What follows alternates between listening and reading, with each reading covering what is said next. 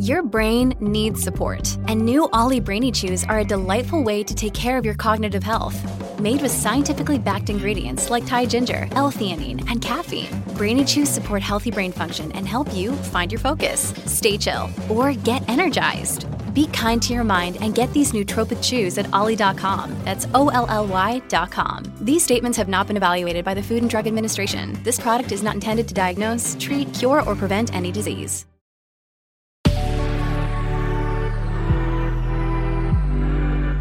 Good risings. I'm Colin Bedell. Today is Friday, August 20th, and this is The Rising Sign. So the transits that I want to talk to you about are actually happening on Sunday. They're happening this weekend. And so the first one that I want to talk to you about is the full moon in Aquarius, which is happening bright and early on Sunday morning. That is taking place at 5:02 a.m. Pacific Standard, 8:02 a.m. Eastern Standard. And this will be the second full moon in Aquarius that we've had this summer.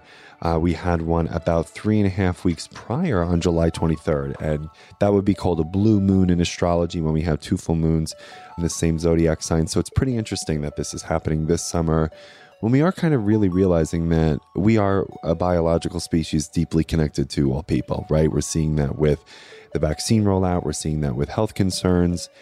And I really would love for you to consider today how you are trying to frame your relationship with the establishment of what Martin Luther King called the beloved community.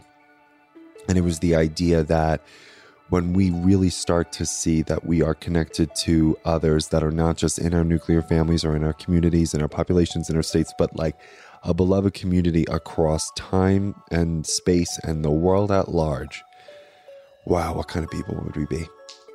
If we were really kind of concerned with the fact that it's not enough to just love the people who we're identified with. Like, that's kind of convenient love. The love that will really save the world is establishing a love for all people who we don't even know yet. And we're trying to establish a deep reverence and connection to ourselves and all other human beings, all sentient beings.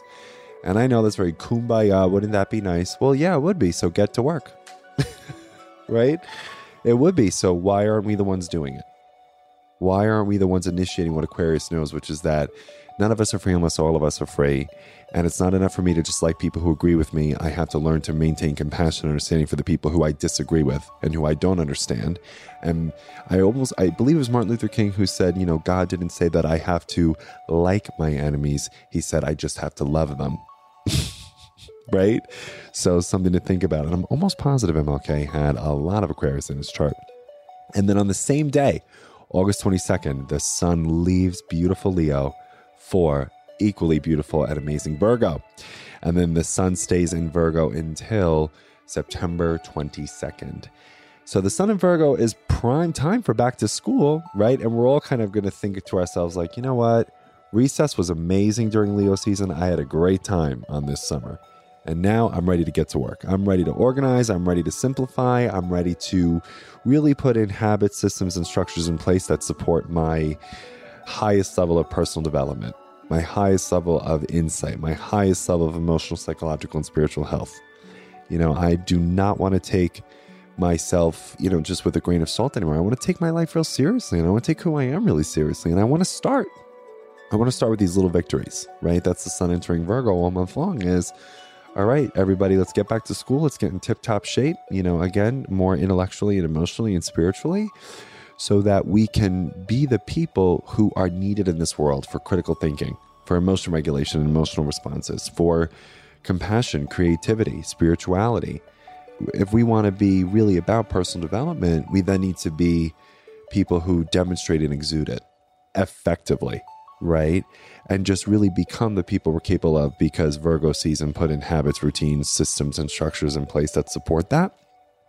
And so when we're incorporating the best of Virgo personal development, we then become what typically happens when we're committed to this work, which is we're the most articulate grown-ups in the room.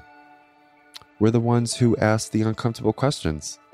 And we wonder, well, who controls that? Why is that happening? Who's being left out? Who doesn't have power here? Who's being censored here? Why? Can you explain that? Right? We show up really intellectually. We're not numbing. We're not disengaging. We're not taking any edges off. We're sitting on the edge and we're asking serious questions. That's what Virgo season can help us do. And Virgo people, too, let me tell you.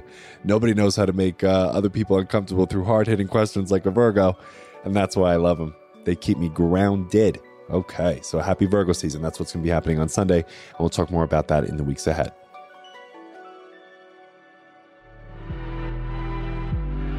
I'm Colin, and you can find me at Queer Cosmos. Thank you for listening to Good Risings. If you enjoyed this podcast, please let us know by leaving a review. We love hearing from you. Have a great weekend. I'll see you soon. Bye. Good Risings is presented by Cavalry Audio.